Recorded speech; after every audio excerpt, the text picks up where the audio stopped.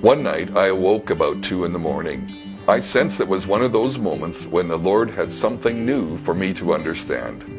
Into my mind came many stories from pastors and experiences I've had since beginning this ministry.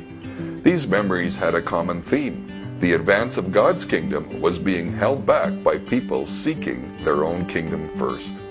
As a result, wonderful moves of the Holy Spirit have been quenched.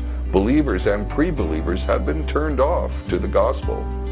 The insight of that night led me to pray that God would reveal in my life and others when we are placing our kingdom ahead of His. I invite you to join me in that prayer.